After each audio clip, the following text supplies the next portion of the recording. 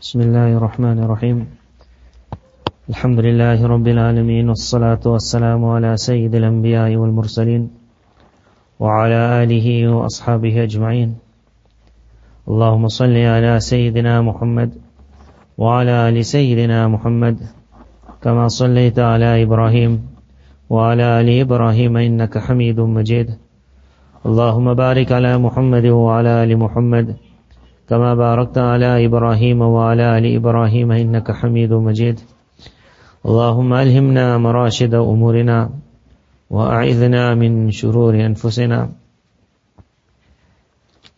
Many of us understand that the day of Ashura is a day of fasting, and somewhere along the line we would have heard why Rasulullah sallallahu alaihi wasallam in Makkah Mukarramah, the Arabs would also keep the fast of Ashura. When they came to Medina Munawwara, they found that even besides the Muslims, even the Jews keep the fast of the 10th of Muharram. And up till today, many of them also fast on this day. This was a very big day for the Jews because this was the day that Allah Tabarak Ta'ala finally destroyed the empire of Fir'aun, which in that era was regarded as impossible. So impossible it was that when Fir'aun was drowned in the waters, and in front of them he was drowned. But they had so much of conviction over the years that Fir'aun cannot die. Like an invincible person. So when Musa alayhi salam said, but you saw the waters took the whole army. Even then they said that no. The whole army would have died, but he won't die. Almighty Allah had the waters spit Fir'aun out. That body had to land in front of them. When that body was not moving, each one's looking at it, he's scared. Just now he'll open his eyes again, but there's no army around him. So much of fear they had of this person called Fir'aun. Fir'aun was a title. If you go to Egypt today, you'll find many Fir'auns. Fir'aun was a title. In some countries they would call it Najashi. In some countries they would call it Caesar. In Egypt it was called Fir'aun. It could be a good Fir'aun, it could be a bad Fir'aun. But this one that was in the time of Musa alayhi salam was perhaps on the height of tyranny. Height. Some say maybe his name was Ramses the second, Ramses the third. So if you go today to Egypt, you will see in the museum where the different pharaohs are sitting mummified. Then they'll say perhaps it was this one, they are not sure. So one of them it is. Many of them were found because they were put in the pyramid on the day they died. The one that was spit, kicked out of the waters, the people found him dead. After they found him dead, like how normally with the leaders they would take him and put him in a pyramid, they also put this one in the pyramid. But the difference between this one and the others is all the other pharaohs when they died, even before the death came upon them, like how today in hospitals, if they want to use your organs before you really dead, they already have to start the work. And they will have to start taking out things while there's still a small amount of heat. After a while, if you say use this lung for something, the lung is finished. When death comes over the body is gone. Every other pharaoh, when they wanted to mummify him, they did the act of mummifying just on his death, or perhaps they started even before his death. For every part of the body to be taken out, and then they would put it in jars. They would put the heart somewhere, they would put the liver somewhere. And they had a unique feeling. No one really understands what was the intention of doing such a thing. That I'll preserve all your body parts. When you go to the pyramids, they will have written there that these people thought that we're going into another world now. So when you go in that another world, we live forever and ever. But it never answered this question. That if you're going into another world, you don't need your heart. You'll get another heart there. You don't need your skin, you'll get another skin there, a better skin. They preserved all of this perhaps for a thought which many Satanists today are explaining. That they have a hope a time will come when the shaitani world will be able to bring the dead back to life. A time when the shaitani world will be able to bring the dead back to life. Which is a dream of theirs perhaps. Because Nabi Isa alayhi salam did it, they got a hope that one day we can reach that level of technology. But until we reach that level, what happens about the man who's dying already? Last year I read an article where they said we are on the verge of, if we find a man who died 300-400 years ago, but when he died his body immediately was iced. So if he died, example, in the waters, icy waters, and we find him, they said we are on the verge today, we'll be able to bring that man back to life. Whether they'll do it or not, who knows? In that era, these pharaohs had a hope that to escape from another world which we don't want to go to live forever, if at the moment they have not reached that level, I'll have to preserve my body parts now, so that one day when they reach that level, they'll put the body parts together. And then I'll suddenly open my eye. What a dream it was.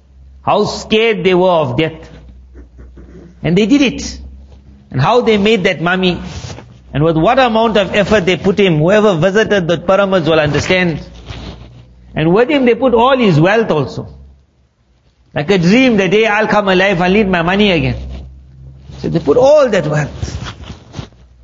And nearly every pyramid proved that as soon as the thing was created, with no matter what traps, when you'll visit it, they'll show you as soon as a man walked on this spot, arrows would come.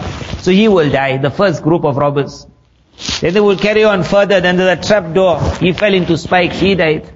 A fire came shooting out of him, he died. But robbers would go give their life, because they knew that the treasure that lies at the ending is a very big treasure. So how many died? They died. But they never found except perhaps one pharaoh with his treasure. The reason was when he was buried, the minister never told anyone where he buried him. And he buried him with so little of his treasure. And in today, if you go to the museum, it's called the Tutankhamun. And they say such an amount of treasure. At that time, it was like such a small amount. Drowning in wealth, drowning in wealth.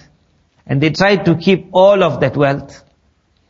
But when they went, if you go visit them today in Egypt, he wanted his body to preserve, it's preserved. That Tutankhamun, his wealth is preserved also. The whole world will come and see it and say, what a smart body. But not his body anymore. But that body which they show with that gold, that this is how he looked. But if you go and you speak to the mummy, and you ask that mummy, was it worth it? You looked after your body, you looked after your wealth, your skin is still there, your eye is still there.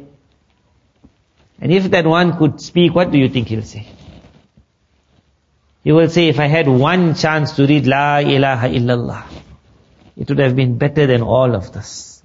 My skin stayed for over 3,000 years perhaps, but it never benefited me one bit. In the world that we live today, so many women are scared of getting old. So from the age of 7 already they'll put on cream, put on cream, put on cream. No one wants to lose that beautiful skin. And the time comes that you're on the verge of death also, and the man says, I don't want to go. If someone can keep me alive, ask that mummy, was it worth it? That you gave your life to stay alive. The whole world is looking at you. At the moment he's enjoying an aircon in that museum. When we went years ago, we had to pay so many dollars. I don't know how much dollars you'll pay now just to go see him. But if you ask him, is it worth it? He'll say, I don't enjoy the air one bit. Although the room is fully air-conned. I don't get $1, $1 from the money that's coming. And if I'm under the punishment of Allah, then having a top skin on the outside has benefited me nothing. On the other side of that Firaun, there were those selected servants of Allah, that in the spirit and the name of Islam, their bodies were cut into pieces. They couldn't preserve their body. They had no one to pull out their heart at the last second, their lungs in the last second. The Sahabi radiallahu anhu was being martyred. Someone said to him, when you die, we're going to cut you into pieces. It was called mutilation. They were so thrilled to pull out the nose, to put it on a string to show, see what I got. You will find in the world, wherever Muslim armies went, you will never hear about when they left, they massacred. They killed women and children. But if you go in the Muslim lands, where the non-Muslims came, recently certain ulama have made a visit to Bosnia. So on their return visit, many of them wrote their Karguzari of the land of Bosnia. When we were young, we heard of the war of Bosnia. We never understood it like how it was. We never understood why the Western armies or the countries only got involved after. So America and they did get involved in the Bosnian war. But they only got involved when the Muslims were now winning that war. And it was a war they never thought the Muslims would manage to win. So the ulama who went to visit that land, they wrote about this war. That in that place where the enemy started bombing, the Bosnian army, at the time when bombs were falling on them, up to 3,000 on one day. He said one day so many bombs fell that not a single window of the entire city remained. Every window was taken down. 11,000 people died in 3 days. He said in that time while that bombs were hitting, the Bosnian army under that siege, they said the only way to protect the people will be to make a tunnel. He said in that condition, Allah Pak gave them himmat. They started digging. They dug a tunnel under the city. How long it must have taken while bombs are falling from on top. Soldiers were digging a tunnel. That with this tunnel that went out of the city, Allah Tabarak Ta'ala allowed the Muslims somehow to start getting weapons. Weapons started coming from underground. Food started coming from underground. A siege which the non-Muslim countries never thought will ever have lifted. Said only when they started seeing the Muslims winning, suddenly the Western countries had to come and say, let's make peace. But when they visited that town, and in that town 11,000 died, so there are 11,000 like slates on each person's qabr. So you will not understand what it is, I won't understand, but I just saw a picture of white,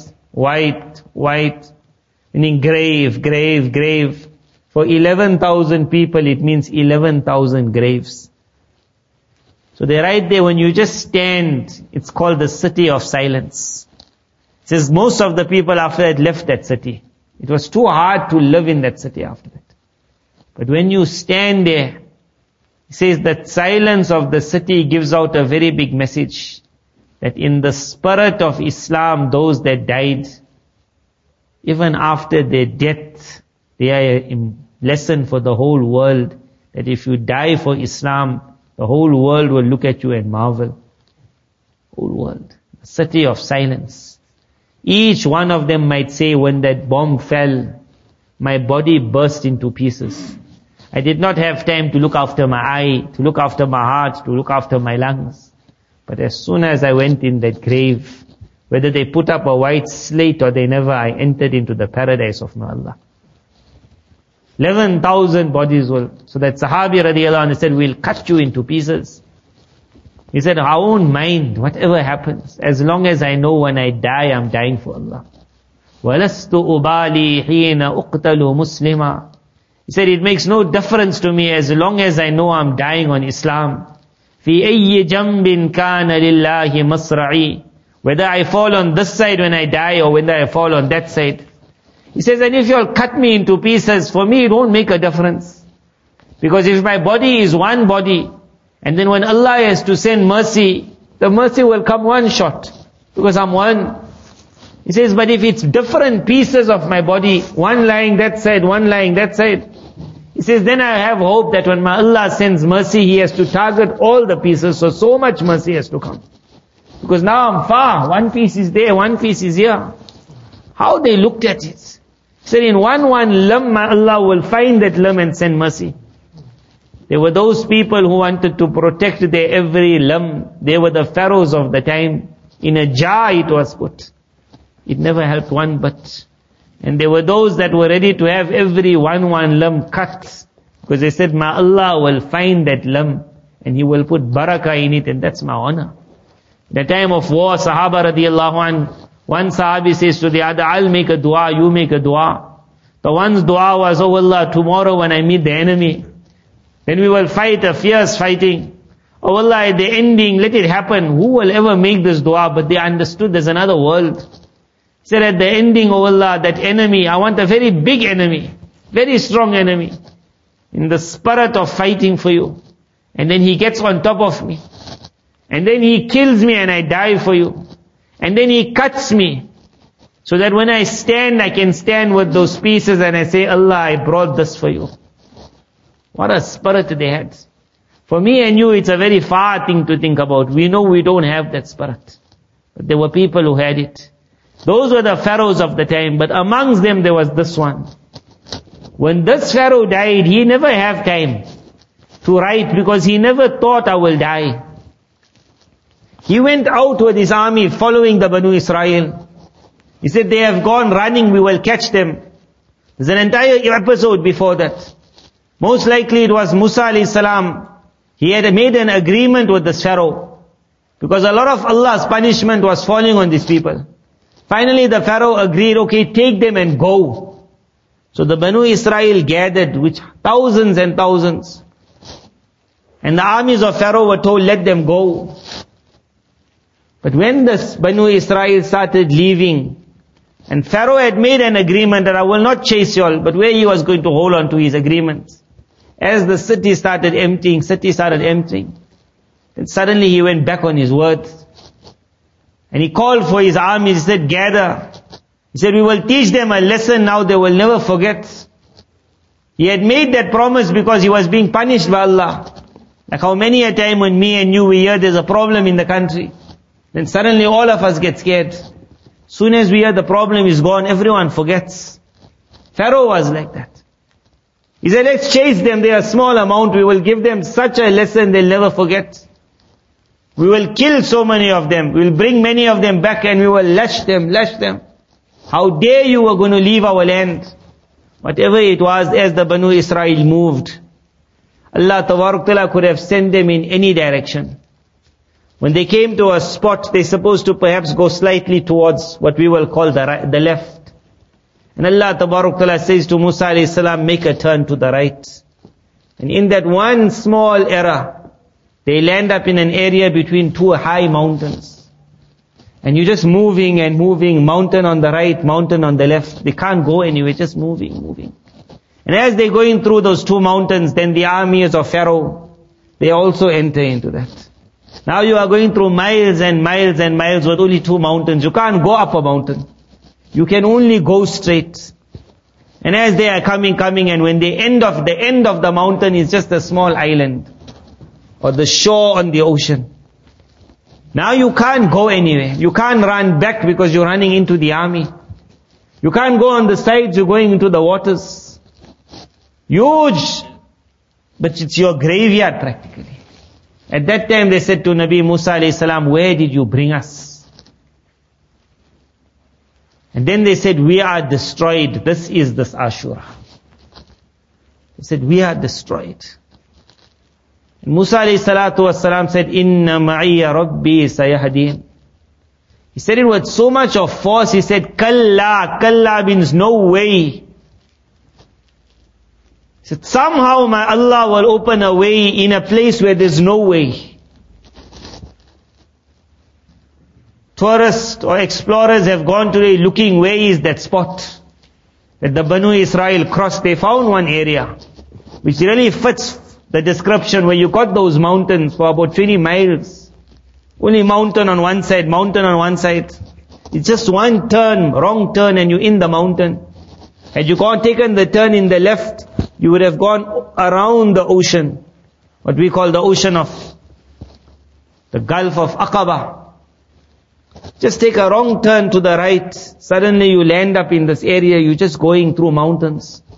And at the end of the mountain there's like a small means huge, but small. A place for about 10 to 15 to 20,000 people, they can stand there. You're on sand, but you can't go anywhere. It's small, like a shore. It's like a tourist destination, this one. It was a lovely place, the water is right in front of you.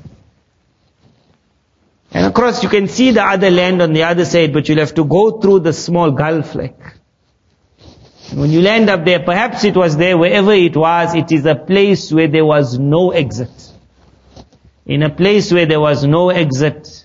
And they said to Musa alayhi salam, we are now finished. The army on one side, the waters on the other side, and me and you, we got no weapons to fight it. So that was their talk. And the talk of Nabi Musa alayhi salam was, it started with Kalla.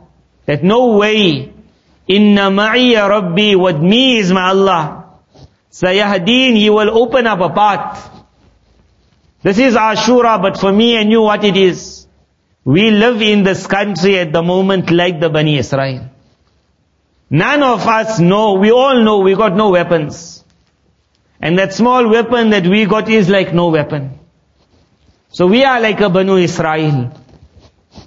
And we are also stuck in this country in a position that we can't go anywhere.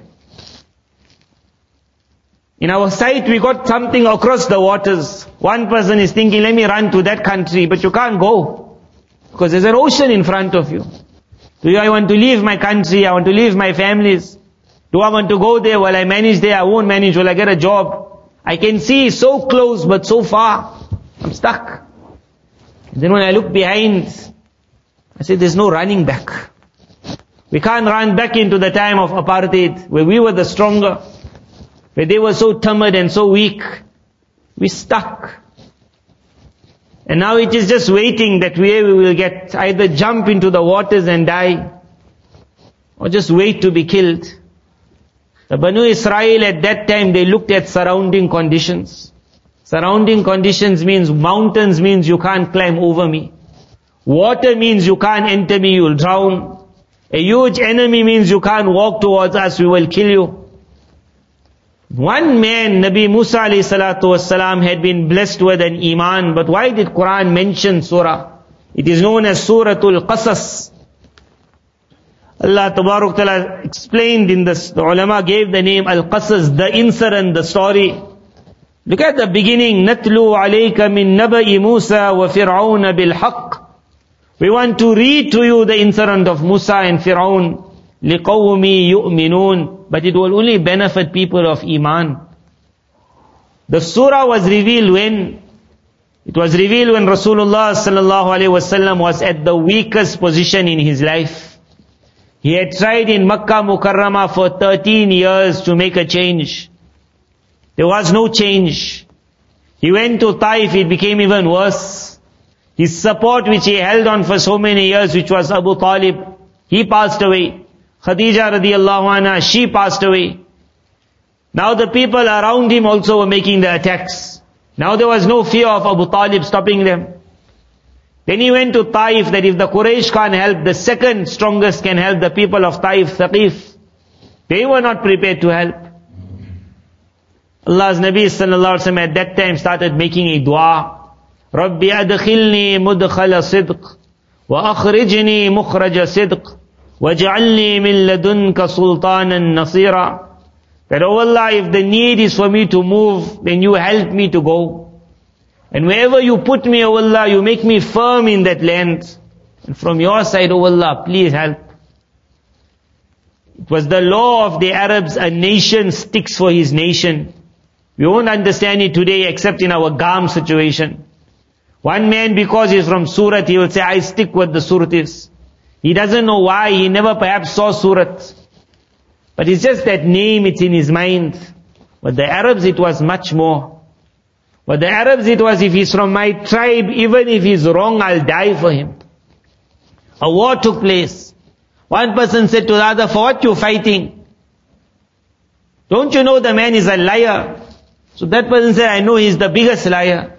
He's making a claim to be a Nabi. How can he be a Nabi? He's a liar. So the Muslim asked him, then how can you be fighting on his side? He said, he's from my tribe. They were like that. From your tribe, it means I'll die for you. But if you're not from the tribe, I won't give you 1 cent. Rasulullah sallallahu alaihi wasallam was leaving his tribe. And he was now going to a land which was not the easiest of lands. The people of Medina Munawwara came. While they taking the bay'at, there in Mina, where we go for Hajj, in one place they meet Allah's Nabi sallallahu alaihi wasallam. They promising, come over, we will give our lives for you. We will put ourselves in front of our children for you. Our wealth, our weapons, our horses, will everything be for you. Abbas radiallahu anhu is the uncle. He hears them talking. He lands up. He says, are you all speaking to my nephew? Muhammad sallallahu alaihi wasallam. They say, yes. He says, "Oh Allah's Nabi sallallahu alaihi wasallam, allow me to talk." He speaks to these people, he says, "It's very easy to talk. You all are saying you all want to take my nephew away from Makkah Mukarramah to Medina Munawwara, no problem." He says, "But remember, in Makkah Mukarramah, in the end of the day, even if his family do not believe in him, they will still stand with him." And they did stand. Many non-Muslims went into the siege. 3 years they went through a siege. There were many non-Muslims, they stood. He said, "You all are taking him to a land so far away."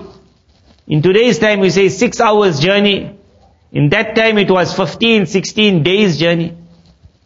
He says, "You all are taking him to a land where the Jews are in charge. They control the monopoly of that land." He said, "This man's greatest enemy is the Jew. And the people of the Arabs were like brothers to the Jews. And they were owing the Jews money. So the Jews could milk them, they could use them, they could do what with them." He said, "You are taking him to a land where his biggest enemy is the Jew. And he's not from your tribe. And he says, as soon as you put him in your land, all the Arabs of the world will shoot at you with one arrow." He said, "Are you all ready for this war?" So the Sahabi radiallahu anh from the Ansar says, "Oh Allah's Nabi sallallahu alaihi wasallam, allow me to answer. I don't want to be rude to your uncle, but allow me to answer." So Nabi sallallahu alaihi wasallam said, "Give your answer." And that answer was that what we are saying, we will live up to it. What we are saying, we will live up to it. And they really lived up to it. How they lived up to it. When you go to Medina Munawwara, that is what was called the Ansar. Quran says to them, يُؤْثِرُونَ عَلَىٰ أَنفُسِهِمْ وَلَوْ كَانَ بِهِمْ خَصَاصَةً. They gave preference over everyone else, even if they had to go through poverty. When the Muhajirin came, how they looked after them. They would say to the Muhajir, "Who's going to look after you? I'm your brother." Becoming a brother to you means what? If you got no wife, then from my wives, I will allow you to keep an eye, look at each one of them. And the wife that pleases you will be the one I'll divorce. In history, this has never ever happened. And then he said, "I'll make you a partner in my farm." But the person from Makkah Mukarramah said, "I don't know how to farm. I'm a trader. I have never farmed." He said, "Doesn't matter, you are a partner. You get something called a sleeping partner." But a sleeping partner, he is supposed to invest money. Here the Muhajir was not investing money. It was the Ansari's farm. He said, "I'll make you a partner in my farm. At the end of the year when I cut the crops, you will divide half-half." For the Muhajir it was so hard to accept it. For the Ansari it was an honor to give it. At the end of the year when the Ansari would have the crops cut, then later on it came that he would put in sacks his share and his brother's share. And he would tell his slave, "Make 2 parts, 2 sacks. In the one sack, fill it up with a lot of dirt, a lot of filth," meaning what you can't use. That grass that he just cut, it got no value. And then that valuable things of the crop, push little inside, little. So the sack will look huge, but inside it is practically nothing. And then he say, "Make another sack, where only what is valuable from the crops, put it in. It might look smaller than the other sack, but it got the best." And when he was asked why you would do a thing like this, he said, "I knew my Muhajir brother did not like to take from me. So when I would call him to come and choose now, there's 2 shares. One is my share, one is your share, but you choose first. Which one you want?" Then the Muhajir will look at 2 sacks. And he will feel, obviously, it's not my farm, it's not my work, it's not my effort. So he will see one sack which is bigger, he will feel happy. That you keep the bigger sack and I'll take the smaller sack. He says he would never really understand that in the smaller sack was everything and in the bigger sack was hardly anything. That level of sacrifice, that was known as Ansar. But when Nabi Sallallahu Alaihi Wasallam was making the journey to Medina Munawwara, he never knew that. He never knew such a group will be created who will shock the whole world. He never knew one day there will be a Medina Munawwara after 1,400 years and it will still be standing unique. As he was on that journey, all the Sahaba were told, "Go already, go." Now it was Rasulullah sallallahu alaihi wasallam and Abu Bakr radiallahu anhu. And now they were told, go.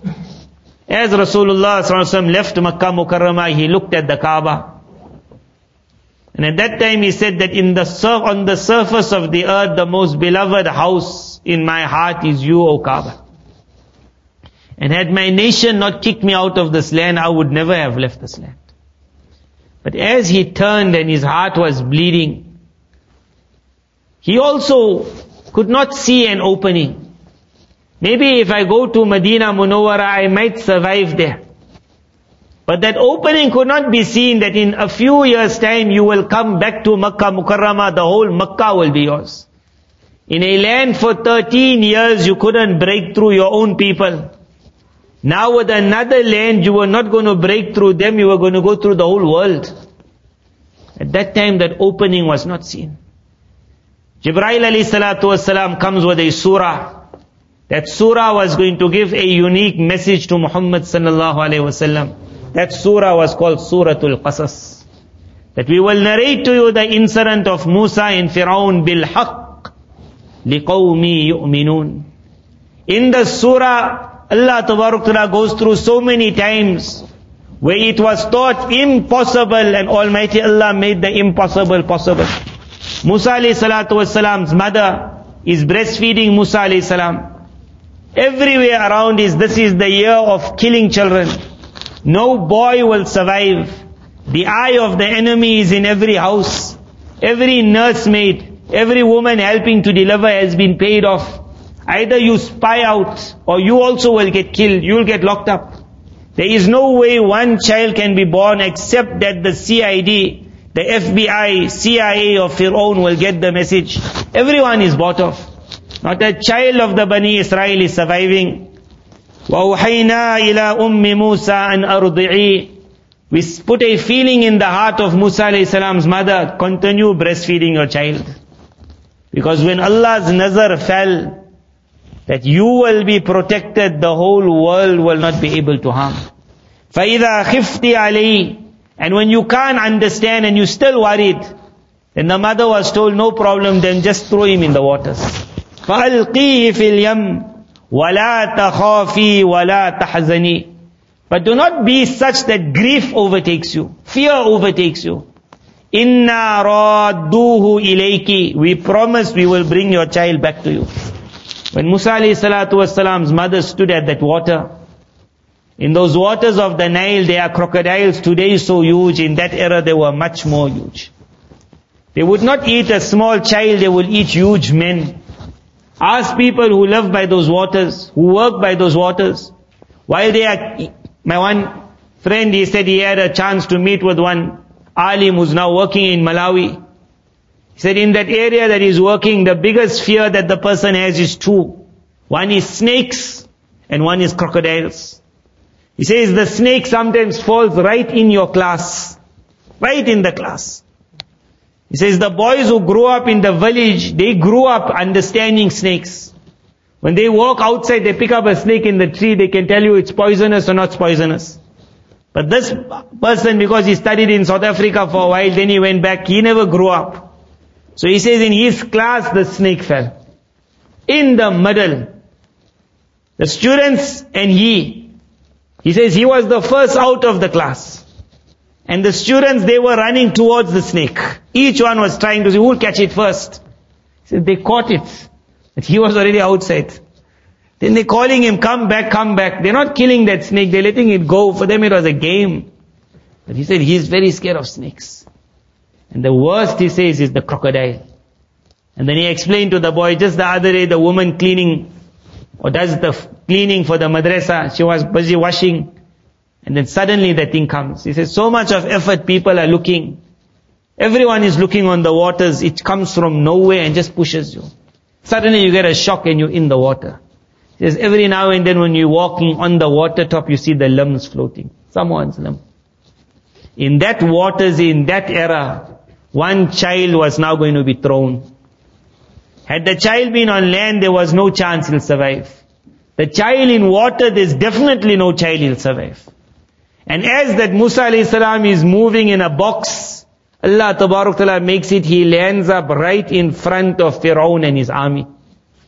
They see, they say, bring it here. No chance on the land. Put him in the waters. No chance in the water.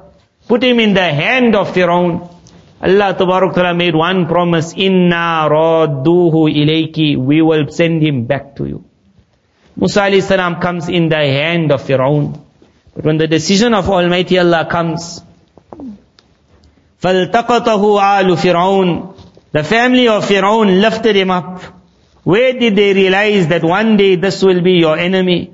He will be your cause of the greatest grief you have ever experienced. Inna Fir'aun wa Haman wa junudahuma. Fir'aun, Haman and so many armies, all of them missed the target. Right there the child was. He just needed one bullet, one stab. Just push him back in the water.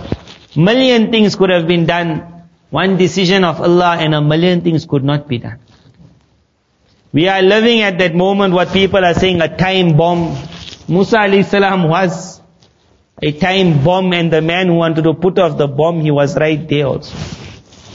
A small child, but the decision of Allah. The surah starts with this وَنُرِيدُ, that when we make an intention, when the decision of Allah comes, the world can change. Inna radduhu ilayk, we promised we will return him to you. At the end of this page, Allah Tabarak Ta'ala says, وَحَرَّمْنَا عَلَيْهِ الْمَرَاضِعَ مِنْ قَبْلِ. So many women now try to breastfeed this child. The wife of Fir'aun falls in love with Musa alayhi salam. She grabs him. She says, the coolness of my eyes, do not kill this boy. Normally Fir'aun would have killed his wife also. But on that day, remember Fir'aun wasn't like me and you. Me and you, if our wife says don't do, we say don't do. Fir'aun would kill his wife. He was a man like that. A lot of people think he was scared of his wife. He was not scared. But on that day in front of his wife, he also lost. He never knew why. And his ministers never knew why. And they even said to him, this is that child. But he just couldn't lift his hand. And the wife took him. She said, don't kill him. Coolness of my eyes. And now they are looking for someone to breastfeed him, but Musa alayhi salam is not drinking from anyone. وَحَرَّمْنَا عَلَيْهِ الْمَرَاضِعَ مِنْ قَبْلُ. We made haram upon him all the breastfeeding women. In the books they write that they were paying women to come from far lands of Egypt, just to take a chance. The camels were moving. Every woman was coming. This is the cleanest woman of that area. Everyone drinks. Musa alayhi salam comes, he's not drinking, he's just crying and crying and crying. The very man who they were looking for in the house to kill him landed up in their own house. And now they have to look for someone to breastfeed him. Then the sister of Musa alayhi salam comes, she says, I know of a family, very pure, very clean, can I go bring that woman? One person says, we tried enough already. Another person says, what we got to lose? The queen is going mad. Musa alayhi salam's mother came. فَرَدَدْنَاهُ إِلَىٰ أُمِّهِ. We returned him to his mother. The promise was we will return him. Allah Tabarak Ta'ala said we returned him. كَيْ تَقَرَّ عَيْنُهَا, so that her eye can now become cool. وَلَا تَحْزَنْ, she can lose that worry. But وَلِتَعْلَمْ, and that she can know. And why the surah was revealed for me and you, so that I can know, you can know. أَنَّ وَعَدَ اللَّهِ حَقٌّ, that the promise of Allah was always the truth. وَلَكِنَّ أَكْثَرَهُمْ لَا يَعْلَمُونَ, majority of people just don't understand. إِنَّا رَادُّوهُ, we will return him, we will return him. Musa alayhi salatu wasalam now grows up. He grows up in the palace of Fir'aun. He grows up like a prince. He's enjoying life. And he's going to visit his mother. His mother's getting paid to look after him. The whole thing changed. Now she's living with itminan, no one's going to kill Musa. Now she can breastfeed him because she's breastfeeding the prince. And money is coming from Fir'aun also, that look after the very boy who will one day kill me. The whole thing changed. But as Musa alayhi salatu wasalam is growing up, then Allah Tabarak Ta'ala makes stage 2 happen. Where he gets involved in an argument, and he lifts up his hand, he doesn't intend it. And the person that he punches falls down dead, and he happens to be one of Fir'aun's. And suddenly the scream is gone out, who killed our man? It seems like today how you have in Palestine and Israel. You kill 20, 30, 40 Palestinians, nobody bothers. You kill one Israeli, the whole world goes up. That one Qibti died, Firaun's man, there was conferences and seminars and talks. That the Banu Israel are getting too brave. Who killed this person? Who killed? They never thought Musa alayhi salam killed because he's the prince. But when the news came that it was him, there was a whole shock. So they had a special meeting. From the special meeting, there was one man who was like a confidant or a friend. He came to Musa alayhi salam. He said, I promise you, I'm really worried about you. They have decided to kill you. If you want to run, now is your time to run. And when Musa alayhi salatu wasalam is running, he doesn't know where he is going to run to. Because this is his land, this is his mother, this is where he grew up. So Musa alayhi salatu wasalam runs to a land which is called Madian. South of Arabia is where our Makkah Mukarramah Medina Munawwara is. You go north of Arabia, that is where Madian is. In Madian, Musa alayhi salam comes. In that area, the hand of Firaun was not there. Because the people of Madian, perhaps they were known as Amalika also. Or whatever they were strong. So the armies of Firaun never broke into that. In that land, in one place, there was a person. Some say his name was Shu'aib. Some say he was a Nabi of Allah. Some say he was not. Whatever it was, he was a very good man. Musa alayhi salatu wasalam reaches that land.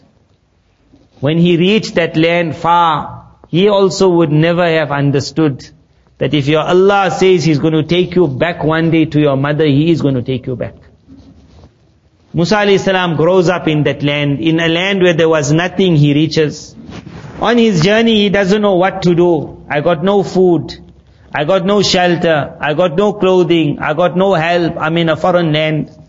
Musa alayhi salatu wasalam comes to a well. He sees two girls who are having some problem taking out water. All of us learn the story. But the problem is when we hear the word story, it's like a story. When Quran speaks about it, it's no longer a story. Quran says, we are reading it to you for the people of Iman. That I want one lesson to come out of this. And what this lesson is, it got to do with the hadith of Rasulullah sallallahu alaihi wasallam. Ana inda zanni abdi bi. I will treat my servant how he has expectations on me. If me and you in this country lose hope before hope has to be lost, and if we really look at surrounding conditions and say there's no hope, then we are the worst. We are not the people of Iman.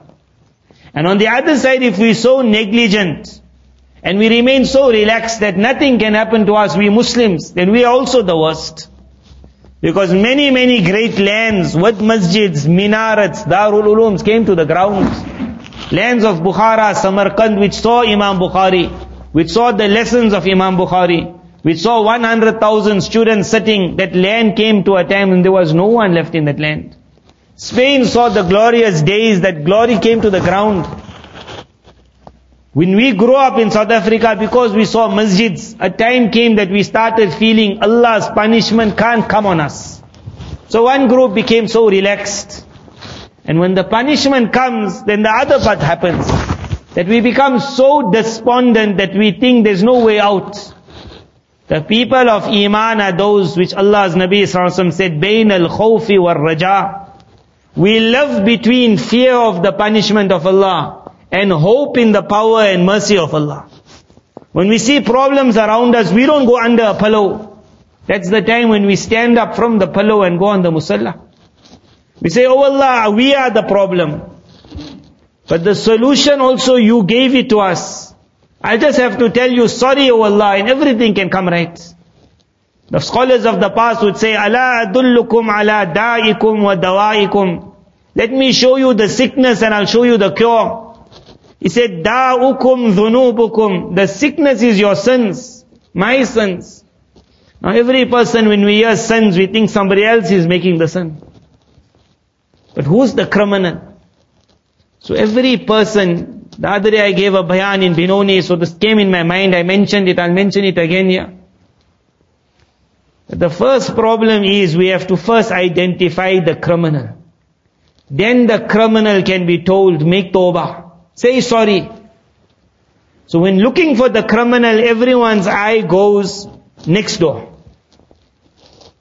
But in this world with Allah Tabaruk Ta'ala and us, you see a boy who's not married, so I mentioned this the other day, he can have 10 girlfriends in school, and each one of them he can have one nice name for them. He can call one Rose and one Sweetheart and one Samosa, and he can give names, he can call it, he can make one apple and one orange. A whole fruit basket of girls he can have. Life will carry on. Let him get married, but after he gets married, he only has to send one message to any girl who's not his wife. Even if he calls her banana. Even if he calls her banana doesn't mean like anything great. He'll get one banana up his nose. Suddenly he's a different person. Why? He's connected. Now he might say to his wife, when I wasn't married, I had lot. Now I'm just flirting with one. She's not going to accept that. He can't say to you, you know my friend, the other one, every day is with a different girl. She's not bothered about his friend. According to her, you are the criminal. And we know what will happen in that house after that. Now sometimes in our relationship with Almighty Allah, we forgot this. That each one of us enjoys a relationship with our Allah, which is different from the one next door. So I can't carry on saying, oh Allah, it's him. Because perhaps I'm the criminal. On my level, I'm not supposed to be doing certain things which I am doing. So when we have to identify the criminal, just look in a mirror. And it will be me. The alim is the criminal, the hafiz is the criminal. The man on the ground is the criminal. The one who never went to a maktab, he might do 10 wrongs. But the one who went to a maktab, his one wrong is worse than that man's 10 wrongs. The one who never learned how to read Quran, he's not reading Quran. The one who learned to read Quran and he stopped, his one wrong is worse than that man's 100 wrongs. So everyone must understand we are the criminal. But now what's the solution? So in that same program I mentioned, in the time of Musa alayhi salatu wasalam, there was a severe drought. Musa alayhi salam made dua for rains. The rains never came. Almighty Allah said to Musa alayhi salam, the rains won't come. Amongst you there's a servant, for 40 years he has opposed me. Now is the time now. He has to stop. Musa alayhi salam loudly, he even says, oh Allah, how loud must I scream? In front of me is thousands, but where they'll all hear? Musa alayhi salam said, you give the message, we'll make the message reach. And he gives the message, and that message reached today me and you also. He said, oh servant of Allah who has opposed Allah for 40 years, please leave. It is because of you that we're not getting rain. That's his wording. So that servant, he looked for a while. He thought perhaps there's somebody else in it, but no one was standing. The first thing that happened is the criminal recognized himself. That was the main thing. If I can recognize I'm a criminal, you can recognize you the criminal. And we don't have to go home sad and tell our wife, hey, I'm a criminal. But on the musalla we can do it. When we come in the masjid we can do it. Because I can tell you, if you read the history of those countries, when the enemies of Allah entered, when they left, there was no woman's izzat that was left. There was no man's izzat that was left. When that whole building came down, the people came down. It remained a story in history. 80,000 people were here the other day. From that 80,000, 30,000 women were raped and then killed. It remained in history. Life carried on. We don't want to see that.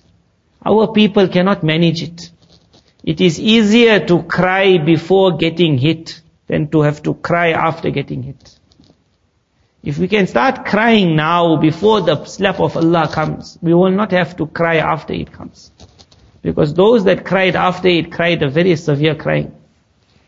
If we can just come to the masjid and let one tear come out every day, oh Allah, I'm the criminal. So that person looked around, he saw no one standing. So then he put his head in his cloth. And he said, oh Allah, for 40 years I opposed you. How come you gave me grace for 40 years?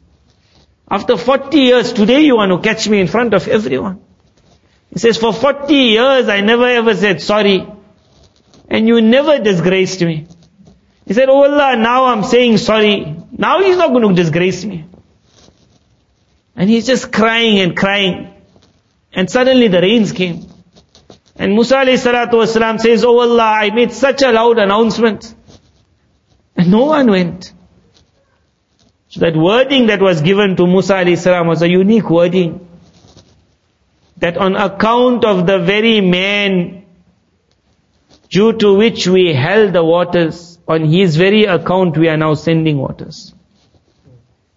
سَقَيْتُكُمْ بِالَّذِي بِهِ مُنِعْتُمْ سَقَيْتُكُمْ بِالَّذِي بِهِ مُنِعْتُمْ I have given you today water on account of the very man because of which you were not given water. What that narration showed, that the hope for the ummah is the criminal himself. It is the criminal who's going to sort out the problem. Problem is the criminal doesn't know he's the criminal. We first have to understand we are the criminal. And number two, the criminal has to understand I got the power to sort out the problem. And what is that power? Just to say, oh Allah, I'm sorry. That's all. Just to say. So a lot of people will say, but if I say sorry, I know I'm not sorry. Because tomorrow again I'm going to do it. But this word, oh Allah, I'm sorry, astaghfirullah, is not like that, I'm sorry, my wife. Because that wife, after a while, she'll tell you, stop saying sorry. Because every time you say sorry, the next day you leave that girl, you find another girl. That sorry has no value. But astaghfirullah is not like that. Astaghfirullah, if it is said 10 times, it creates a certain light. A Sahabi radiallahu anh came and he said, I'm a man who just falls into sin. Allah's Nabi sallallahu alaihi wasallam said, then just turn back to Allah. He said, I do that, I say sorry, and again I fall. Allah's Nabi sallallahu alaihi wasallam said, then next time you make a sin, again go back to Allah. Just say sorry. So he said, oh Allah's Nabi, the way you making it like I got a free hand now. Just do guna and say sorry. Do guna and say sorry. He said, إِذَنْ تَكْثُرُ ذُنُوبِي My sins will be lot after that. Rasulullah sallallahu alaihi wasallam said, عَفْوُ اللَّهِ عَزَّ وَجَلْ أَكْثَرْ مِنْ ذُنُوبِكَ You will not manage to make so many sins. The mercy and forgiveness of Allah will overtake you. What was meant by this but?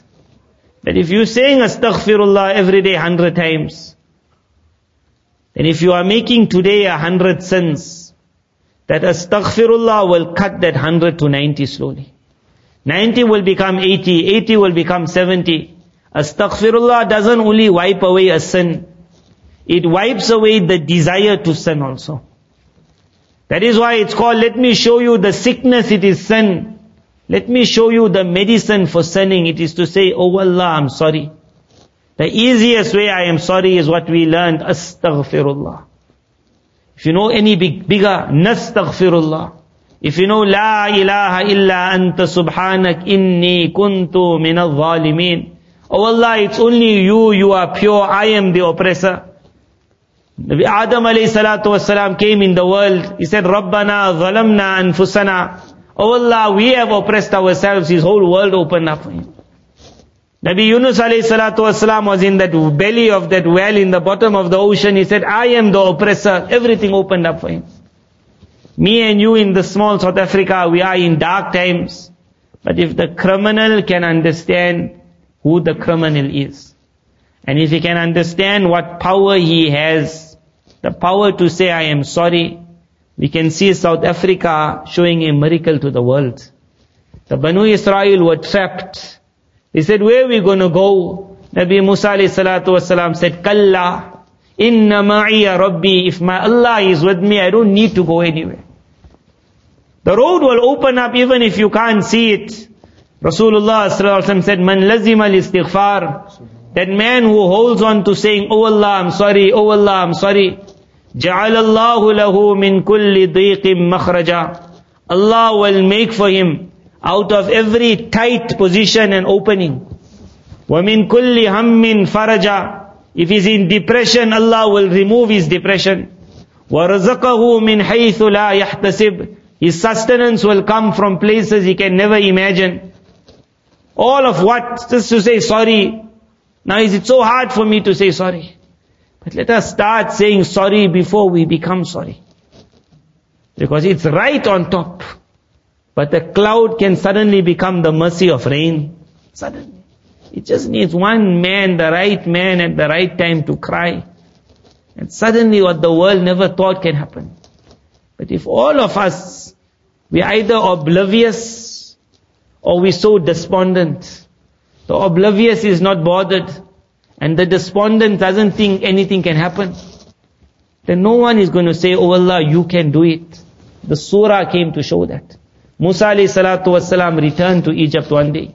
At the end of the surah, Allah tabarak ta'ala speaks to Rasulullah sallallahu alayhi wasallam, إِنَّ الَّذِي فَرَضَ عَلَيْكَ الْقُرْآنِ لَرَادُّكَ إِلَى مَعَادٍ. That Allah who has sent this Qur'an to you, He is also going to send you back to where He promised.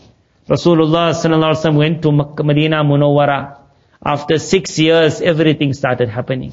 They went for an umrah, they were not allowed for that umrah. The following year was the conquest of Makkah Mukarramah. They went for the umrah the following year, and the 1 year after that, everything happened. Within 10 years, less than 10 years, the Muslim Ummah entered Medina Munawwara as conquerors. Whoever thought that they will ever return, that Allah who said, I will send you back, that Allah's promise is true. The surah was revealed when Nabi sallallahu alaihi wasallam looked at Makkah Mukarramah, and it was, I don't think it's going to work here. At that time the surah was revealed, Ana inda dhanni abdi bi. If my servant has trust on me, I will make it happen. The Nabi of Allah had so much trust on Almighty Allah. Makkah Mukarramah today is for me and you. A lesson that have trust in Allah. Musa alayhi salam coming back to his mother was a lesson, have trust in Allah. Muharram comes, a new year is a lesson for me and you, don't you trust Allah. 1,400 years enemy have made an effort to try to destroy Islam. 1,400 years Islam is still moving in the world. Don't you trust Allah? When so long Islam could survive, although everyone tried to attack it, how come me and you, we feel that I can't survive? But the problem is, I ready to say, oh Allah, I'm sorry. May Allah tabarak ta'ala bring that I must say it, you must say it. A cheer must come out. I must say, Allah, I am the criminal. I am the biggest criminal. And I ask you for forgiveness. Rasulullah sallallahu alaihi wasallam said to Sahaba radiyallahu anhu, said, read. And then they read after him. So I will tell you all, read. They read 3 times this year. Then Allah, Nabi sallallahu alaihi wasallam told them that all your sins are forgiven. What He told them to read? He said, read this. So you all read after me. Allahumma maghfiratuka awsa'u min dhunubina. It means, oh Allah, your mercy is much more than my sins. Allahumma maghfiratuka awsa'u min dhunubina. Allahumma maghfiratuka awsa'u min dhunubina. Then there's one more after that. It means that your mercy is that which I have much, much hope than my actions. Wa rahmatuka arja indana min a'malina. Wa rahmatuka arja indana min a'malina. Wa rahmatuka arja indana min a'malina. They read that. And then he just said, stand, that everything is forgiven. But so small, everything is forgiven. One astaghfirullah can make everything forgiven. It can change this world, it can change the year after. Many of us, we're not so bothered of the year after. We're worried of this world, even in the fear of this world. Astaghfirullah. When your child gets sick, that night you will not sleep. How you will go to the doctor? How you will start reading Surah Yasin? How you waiting for the results? How you so worried? If we can just see punishment above our heads. And suddenly at night we will open our eyes and I will think of my child sleeping so nicely, my wife sleeping so nicely. But I'll shake a little bit and I will say, oh Allah, please make maaf. That if your punishment comes, I won't manage it. I won't manage seeing my children and my family going through it. Please make maaf. Is this one sentence, please make maaf. Please forgive. Astaghfirullah, nastaghfirullah. Allahumma ighfir lana walil mu'minin wal mu'minat wal muslimin wal muslimat Oh Allah, make maaf. Oh Allah, forgive. Rasulullah sallallahu alayhi wa sallam said, Al-abdu aminun min adhabillah. Al-abdu aminun min adhabillah. A servant will be protected from the punishment of Allah as long as he carries on saying, Oh Allah, I'm sorry. A servant will be protected from the punishment of Allah. Al-abdu aminun min adhabillah. As long as he carries on saying, Oh Allah, I'm sorry. Allah Tabarak Ta'ala in Quran revealed, وَمَا كَانَ اللَّهُ لِيُعَذِّبَهُمْ وَأَنْتَ فِيهِمْ.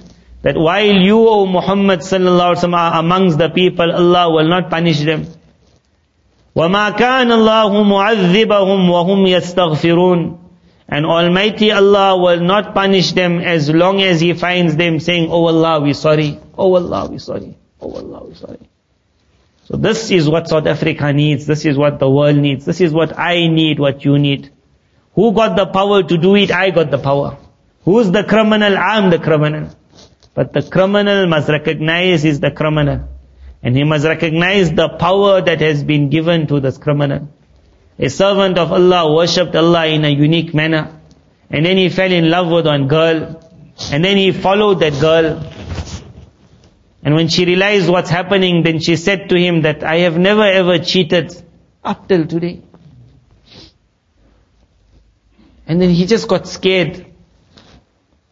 So he just left her and he met a Nabi of Allah and he was feeling so dirty. What did I do? Where did I go? So the Nabi of Allah found him and it started, what was it? Like a severe heat came. And the Nabi of Allah found him in this condition of extreme thirst. So he gave him some water to drink. It gave him a little bit strength. And then he said, come with me, but I can't walk in this. So he says that Allah will send a cloud to look after us. So a cloud came. And it gave them shade from that severe heat. Perhaps it was like a desert. And they walked. And as they're walking, the cloud is walking with them. And this man was so happy that I found this Nabi of Allah. Then a time came when they had to separate. So then it was obvious now that your destination is now not far. Now you got water. So now you will manage. And as he started going that way, the cloud went with him. He took a step and the cloud moved this way. So the Nabi of Allah said that all along we thought the cloud was because of me. And you were enjoying my cloud. This cloud is because of you. So this man said, it can't be because of me. So the Nabi of Allah said, it is because of you. Walk, and as he walked, the cloud moved. He said, explain to me, what is your amal? He said, my amal is no amal. I am feeling so bad of what I did. The Nabi of Allah said, this act of feeling bad, on account of that act, at the present moment, there is no one who can reach a daraja like the man who feels bad about his act. He said, there's no one who can reach that mantle. The mantle of one who feels bad of what he did. The cloud is for you. The cloud could be because of me, because of you, but who? The sinner. Allah Tabarak Ta'ala got a lot of qadr for the sinner, lot of qadr. But let the sinner realize that he is the criminal. And in the fear that I'll continue doing my sin, in that fear I must not stop saying, Oh Allah, I'm sorry. I will continue saying sorry because I know this astaghfirullah will one day stop the sin. If it doesn't stop it tonight, it will one day stop it. Hazrat Maulana Ashraf Ali Thanvi Rahimullah told people, before you sleep, say, Oh Allah, I'm sorry. He said, say I am sorry, say I am sorry. He says, because I guarantee you, as soon as you say, I'm sorry, Oh Allah, that whole slate gets wiped out. He says, I can't guarantee you, you will become clean. But at least the slate will become clean.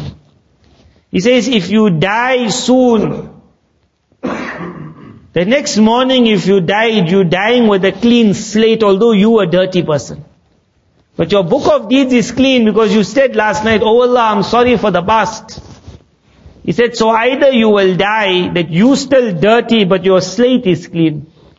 or as you live, the barakah of this istighfar slowly, slowly will cut away your sins.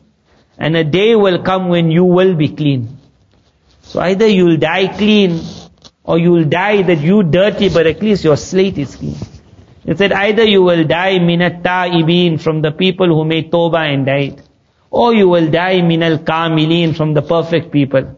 But because of istighfar, if you can't be perfect, at least be amongst the people who made tawbah. Before I sleep, I say, oh Allah, I'm sorry. As soon as I wake up, I say, oh Allah, I'm sorry. When I'm in the masjid and I got a few minutes, but it's not just a astaghfirullah, astaghfirullah. It's little feeling that, oh Allah, I'm sorry. Yesterday we discussed this after that bayan, so one person came to tell me. He says that so many ulama are telling the people at the moment that, have you seen the miracle of istighfar? Astaghfirullah.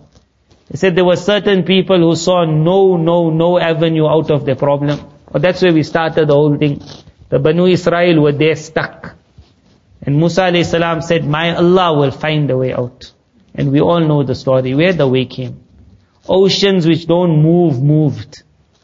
Waters which don't move for any person stood up. Water which nature is to fall, never fell. The entire Bani Israel walked through water. Today they are discussing that land, what was it? How were they able to go in? We say it was the qudrat of Allah. They say no, that land is made such, but they don't know what lifted up the water. What lifted up that water? Musa alayhi salam's one sentence that my Allah will find a way out.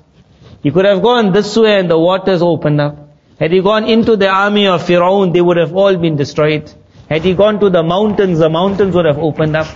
A person of Iman doesn't look at surrounding conditions, and he never says there's no way out. He sees the qudrat of Allah that makes a way out of any way. With that yaqeen we will talk. So they said so many people complain that there's no way out. They were told, read astaghfirullah 100,000 times. 100,000 times. For me and you, that 100,000 is like, start working out that how many must I read every day. They were told, if you can't read it 100,000 times yourself, get your family together. Put 10 people, 20 people on the job.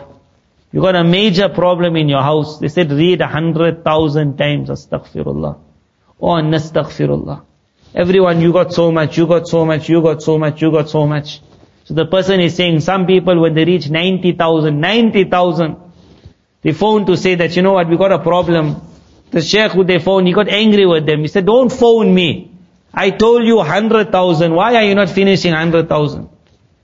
And he said, so many people whose lives were just not going anywhere, who never thought things could happen. And then he gave me examples. He said, look at that one, you know his story. Today he got no problems. And I looked and I was shocked. The barakah of 100,000. At that time then I said to this person telling me the story, that amazing this word astaghfirullah is. Because 100,000 times is lot.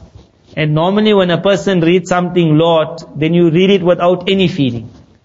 Then you're half sleeping and you're astaghfirullah. You're driving in your car, you don't even know what you're saying because you just want to finish a number.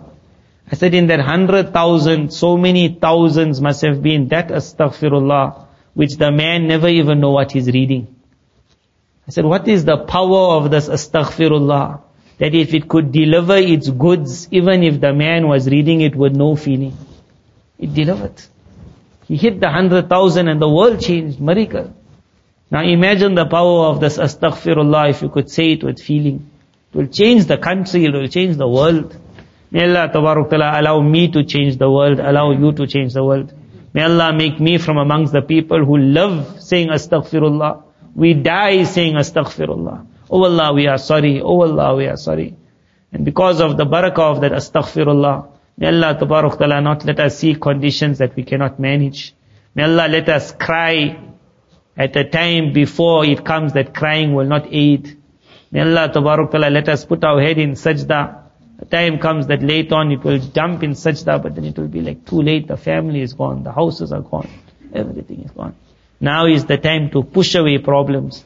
They say prevention is better than cure. We don't want the thing to hit. And then we have to do something to sort out the problem. before it comes, every criminal realize you're the criminal, I'm the criminal. And every criminal realize the power that has been given to the criminal. One astaghfirullah can change the world. Nabi sallallahu alaihi wasallam used to make 70 times a day astaghfirullah. So that's our minimum 70. 300 times is like the beginner. That's what we must all come to. And if we can, in our families, go for that 100,000. All our problems, intend for it. Go for that 100,000. Put your daughter, put your child, put your granny, put them on. Everyone start reading, I want my 100,000. Your world will open up. From every tight place, Allah promised I'll open up. From every depression, Allah has promised I'll open up. And Allah promised I will send your sustenance from places you can never imagine. May Allah Tabarak Ta'ala show us His promises. May Allah Tabarak Ta'ala show us His promises while we are smiling. May Allah bless us with unique faith in the promise of Allah. That we can also say like Musa alayhi salam, Kalla, never ever. Inna ma'iya Rabbi, my Allah is with me. Sayahdeen is definitely going to open up a way. With that yaqeen, and then we see the ways opening up. Wa akhiru da'wana.